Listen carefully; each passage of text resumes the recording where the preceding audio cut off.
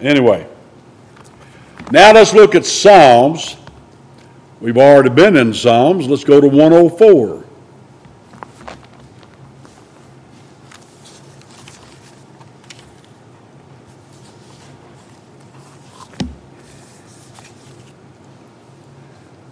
Now, it's a long psalm. It's got 35 verses. I'm going to get through as much as I can. Bless the Lord, O my soul, O Lord my God. Thou art very great. Thou art clothed with honor and majesty, who coverest thyself. Now, that's not asking him a question. That's descriptive. That's, Lord my God, who coverest thyself with light as with a garment, who stretches out the heavens like a curtain, who layeth the beams of his chambers in the waters, who maketh the clouds his chariot, who walketh upon the wings of the wind, who maketh his angels spirits, his ministers a flaming fire, who laid the foundations of the earth, that it should not be removed forever. Thou coverest it with the deep as with a garment. The waters stood above the mountains. At thy rebuke they fled. At the voice of thy thunder they hasted away. They go up by the mountains. They go down by the valleys unto the place which thou hast founded for them. Thou set a bound that they might not pass over, that they turn not again to cover the earth. Stop right there for a moment. Henry Morris. It was Henry Morris and John Whitcomb that authored and published that book, The Genesis Flood, back in the early 60s. And that's the book that taught Ken Ham and encouraged him to come to America and do what he's done with the Creation Museum and the Ark Encounter. And so pretty much for this modern young earth creationist movement, you can say that Henry Morris and John Whitcomb, they kind of kicked it off. Now, I read to you almost every time I see it in our bulletin, the lessons of Roscoe Braun. And Roscoe Braun was preaching, teaching, and printing the same truths that they do up there before he ever heard of any Creation Museum or Henry Morris, because the Bible teaches this, and that's why he does it. But anyway, he's dead now. Dr. Morris is dead now, but I appreciate a whole lot of what he's done. I don't agree with every word he said, but I can't hardly argue with him much on the science. But he says that this Psalm 104, is one of the most important chapters in the Bible dealing with the early history of the world. It first sets forth some of the amazing truths concerning the very first events of creation, or creation week, then discusses the gap in history caused by the Great Flood, and finally, the events establishing, I got poured as post-flood world, typo there. Anyway, so that's what I wanted to do. We're going to go through this a little bit. Now, bless the Lord, O my soul, O Lord my God. Thou art very great. Thou art clothed with honor and majesty. Now, I don't know what that looks like. But I'll tell you what, it is absolutely fantastic. And someday we'll see that. Amen. That didn't just happen. He is clothed with honor and majesty. And he covered himself. That word coverest could also be arrayed, dressed up in with light. Where'd that light come from? Look over here, Genesis 1 real quick.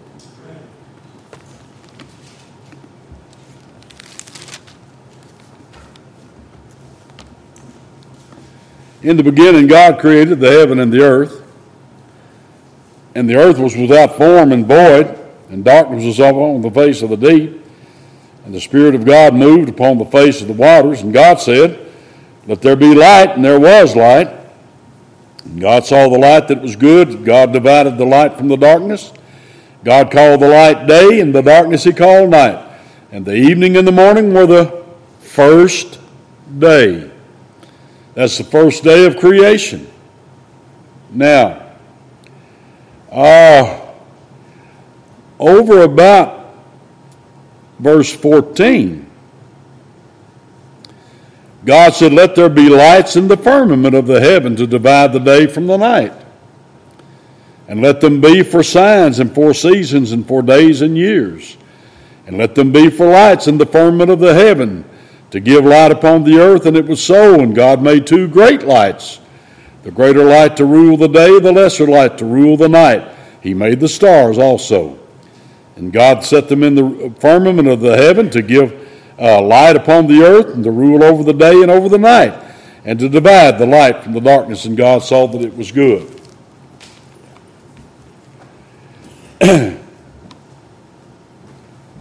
Now, people say, "Oh, well, that just can't be, because you got light before he's got a moon and a star and the sun." That has nothing to do with it. What they need to do is read the Bible, let the Bible say what it says, and quit trying to take God's order. God's order is, the first thing is God. And God said, "Let there be," and there was. He created the heavens and the earth, and he said, "Let there be light." Where did it come from? I don't know, but God arrayed himself in light. And the light was the life of men. He is light. Amen. We just got done with it in Revelation. No need for the sun. He'll light the day. He'll light everything. We'll bathe in his light that he is arrayed in. Well, that's pretty good deal there. You say, "Well, we don't know where light comes from." Yes, we do. Of course we do. God arrayed himself in light. Amen. And that's where the light came from. Well, we go back over here. "Who covers thyself with light as with a garment? Who stretchest out the heavens like a curtain." Now, wait a minute. Now, this psalm is 3,000 years ago. The Bible says that God stretched out the heavens like a curtain.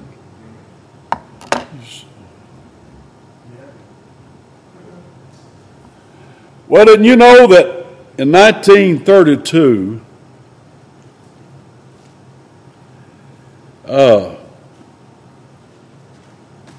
John Hubble, they named that big Hubble telescope after him. He is a astronomer, physicist. He made a discovery, a profound discovery. He said the universe is expanding.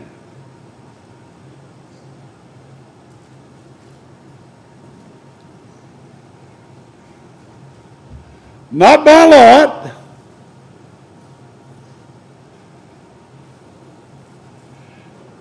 And then they came up with red and blue. What do you call it? Red what? People that deal with radios and all of that, they know about that. If it's moving away, you see red. If it's moving towards you, you see blue.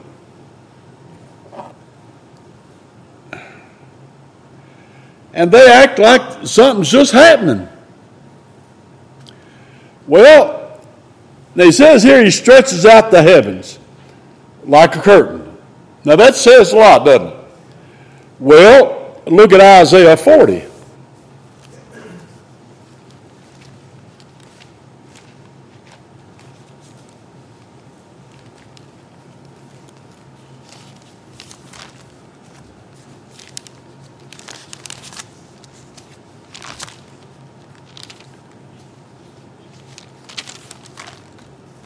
I can get there. Isaiah 40.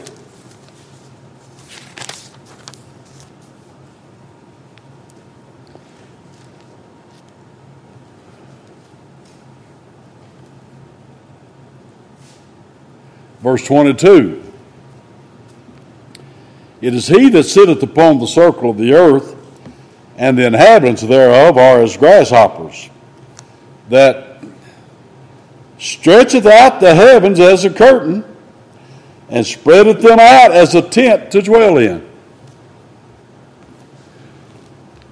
You putting up a tent, it's got to go out, doesn't it? Make room to dwell in. All right. Chapter 45 of Isaiah.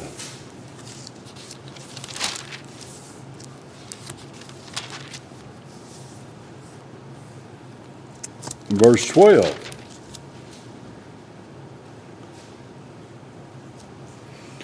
I have made the earth and created man upon it. I, even my hands, have stretched out the heavens, and all their hosts have I commanded. Amen. Got one more here in Zechariah 12.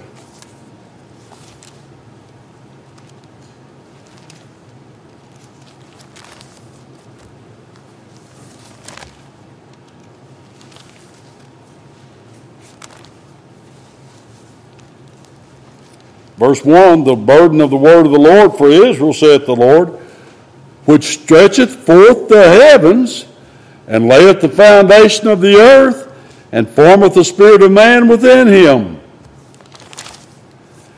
So, there's quite a bit in the Bible about that, isn't there?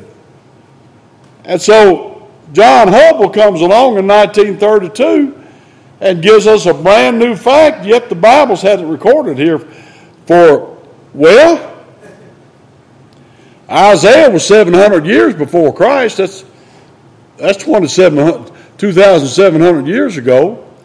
And we'll get on to something else here. We already read that in Isaiah 22 or 45.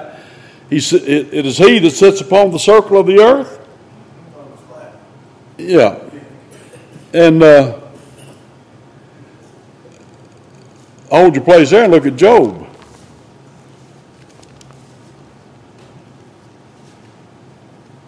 Job 26.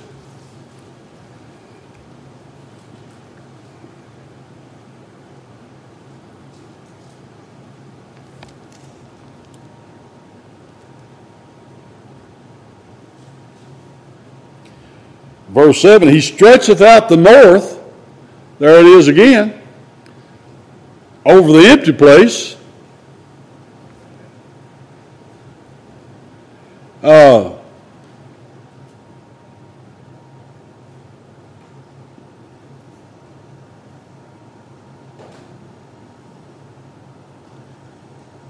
right. So,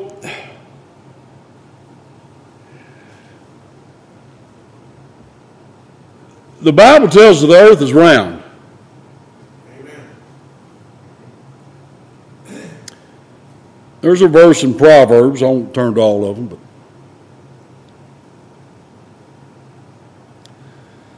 they say that the Greek philosopher Pythagoras, anybody ever heard of him? He was the first to report that the earth is round.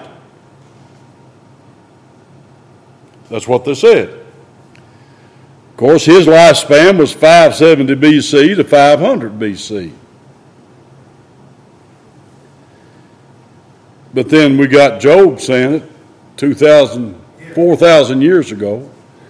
And Isaiah saying it 2,700 years ago. Quite some time before Pythagoras. Well, the Bible should be like that because God certainly should know He made it. Amen. So, and all that led up to cosmology that came from a Roman Catholic priest in 1931. His name was Lemaitre. And he determined the Big Bang Theory. Roman Catholic priest. And that's where that came from. Yeah. Anyway, let's go back to Psalm 104. You see, we got some creation stuff in here, don't we? Verse 3, who layeth the beams of his chambers in the waters. Now, I'm going to admit to you, I don't know what all that means. And I haven't read after anybody that does. But now Dr. Morris believes it. And I believe it. I believe it whether he does or not, but he does believe it. Well, if you build a building, you know what, Derek, you know what beams are. You cut them down every day, don't you? I-beams, H-beams, joist, wood, steel, aluminum. What are beams for? Hold up buildings. Well, that's what you got there. Only with reference to the earth. Who layeth the beams of his chambers. Chambers, it's living quarters. In the waters. Now, I don't understand all that. Who maketh the clouds his chariot. Say, well, that's just symbolic language. Now, just hold your horses here. Behold, he cometh with what?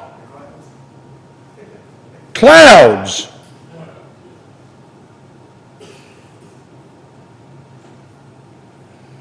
And he was taken up and received by the clouds. It looks to me like that clouds are a little bit more than symbolic with the Lord. Amen. I get sick of all this symbolic preachers. They don't have to deal with nothing that way.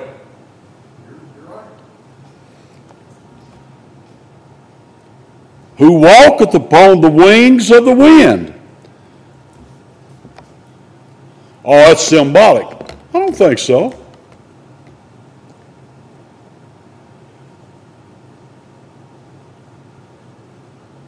If I rise up and ride the wind all the way west, or all the way east, north or south, I can't ride nowhere where he's not.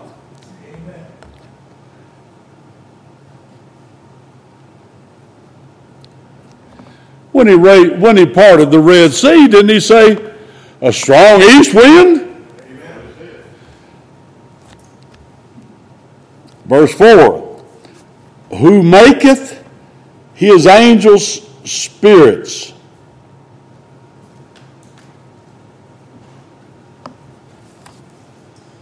Is this the point that he created angels? Well, that word maketh, rawhal. Look at Genesis 1. I just said the word. Genesis 1. You have to understand that Hebrew, you got to get the gutturals in there. Genesis 1. And verse 7. And God did what? Made the firmament and divided the waters. Do you know that word made is exactly the same word that maketh in verse 4 of Psalm 104. The angels are created beings. Their job is to carry messages and do the work of the Lord, but they are created beings. And he is ministers of flaming fire. You get the same thing referenced in Hebrews, the first chapter. Who laid the foundations of the earth. Now, I do not understand that. I know what a foundation is. If you build a building without a foundation, as many of the older houses used to be, they don't last long. Built them right on the ground, and they rot real quick. Because it was cheaper to build them that way and quicker. But you build a foundation, you dig down, and you either do it with rocks or you do it with concrete. But you build a foundation, and the better and the stronger that foundation is, the better off your building will be. God didn't build anything without a foundation. Amen. He's a wise builder. Amen. And he laid the foundation of the earth that it shouldn't rot out.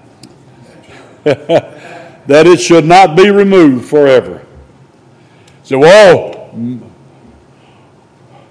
your automobile exhaust is going to destroy this world. That's what they run their stupid mouths on, telling us all the time. My exhaust pipe is not changing the weather. If the weather changes, and it does, who is responsible for that? God Almighty, and there ain't nothing. Joe Biden can't do a cotton-picking thing about it, and neither can that bunch in Europe. All they're doing is bankrupting the world. They can't do a thing about so-called climate change, global warming.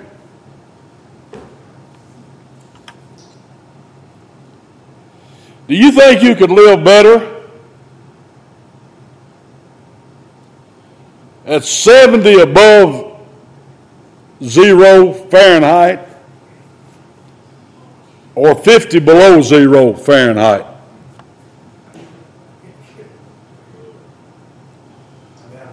How long could you live at 50 below? If you wasn't absolutely prepared for it, and then you better be doggone good and careful, you ain't going to live at all. How much food can you raise at 50 below? What about 70 above? Let me tell you what. You take third world countries, Central America, South America, Africa, Indonesia. Most of those people live in abject poverty. But the reason they keep on living is because they've got hot weather. They don't have to worry about Joe Biden cutting their electric off, cutting their fuel off. They live in thatched huts and mud huts, and they eke out a living. But you don't do that in Alaska, buddy. You go to Alaska or the Yukon, the Arctic or the Antarctic, you better have your stuff together, because you can still die. You know how many people are up on Mount Everest that are frozen solid up there and they couldn't bring them down?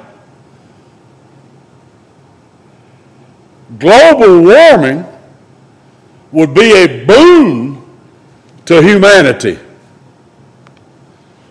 It's global cooling that we ought to fear. And they were talking about that back in the 70s before they got wise to what they were doing, and then they started lying about global warming.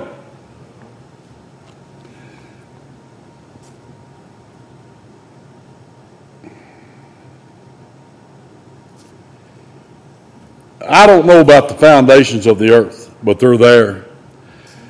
But you see, he's got something planned.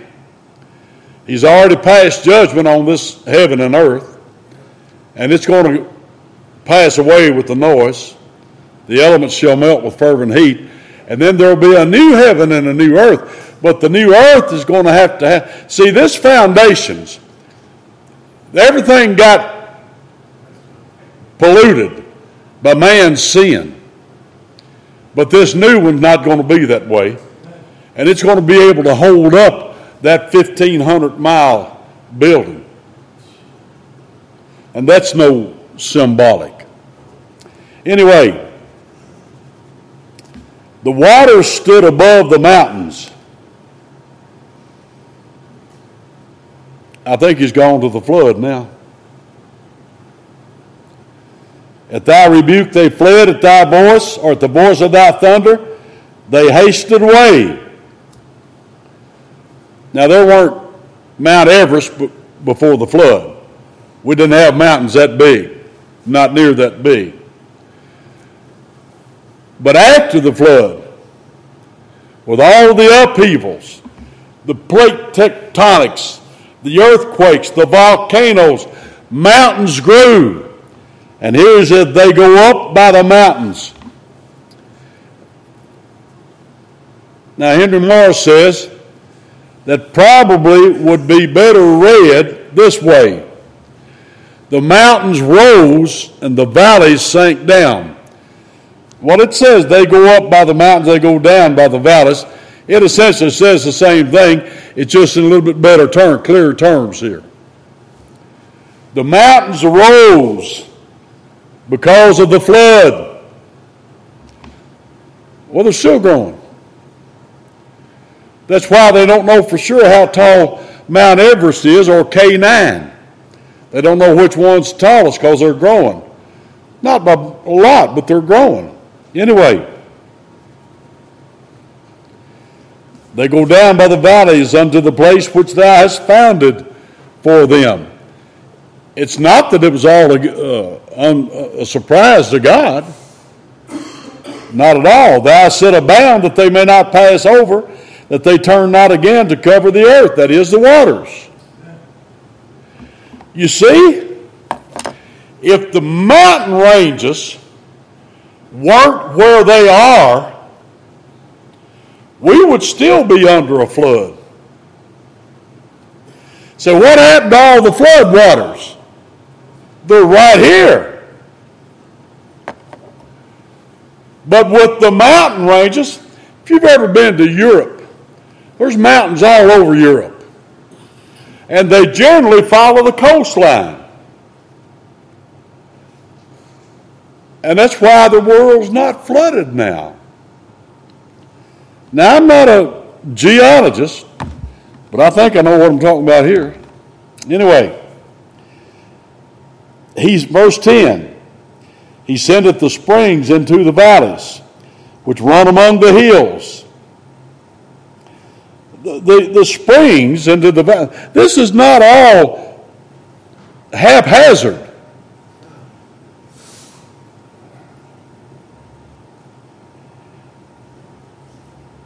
They give drink to every beast of the field. The wild asses quench their thirst. He takes care of the animals. Now sometimes they die from lack of water. Depends on where they are, but for the most part, wild animals always know where to go to get water. They've always got a place to go and get it. By them, verse 12, shall the fowls of the heaven have their habitation, which sing among the branches. Trees, they're not an accident. They're not a product of evolution. Although Bill Nye, the so-called science guy, says that we're all related to bananas and trees. What an idiot.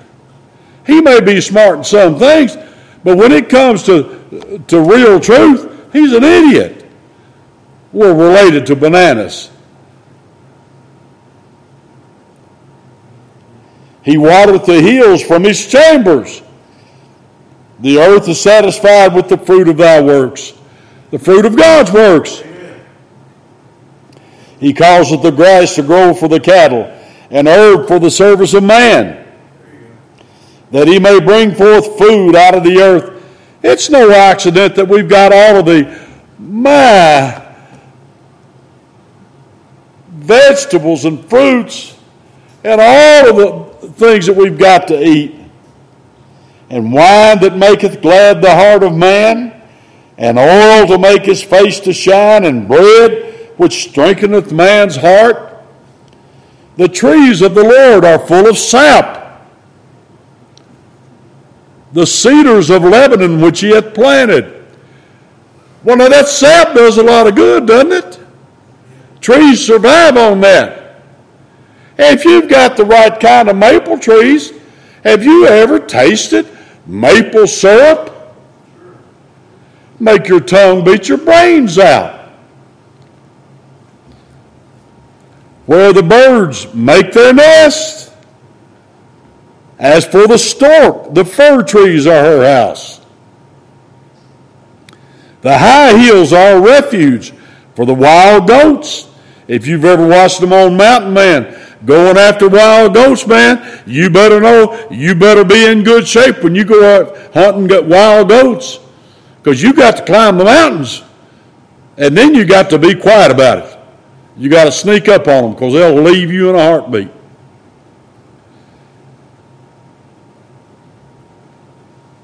The sun, let's see, he appointed the moon, the rocks for the conies. He appointed the moon for seasons. The sun knoweth his going down. Some people plant their gardens by the moon, don't they? Looks like the Lord made that for that. Thou makest darkness, and it is night, wherein all the beasts of the forest do creep forth. If it wasn't for darkness, probably there wouldn't be many animals left. The young lions roar after their prey and seek their meat from God. The sun ariseth. Now we all know the sun doesn't literally rise. But everybody and their brother uses that terminology. They gather themselves together and lay them down in their dens. Man goeth forth unto his work and to his labor until the evening. We work in the daytime and sleep at night. Most people do, except for Randy.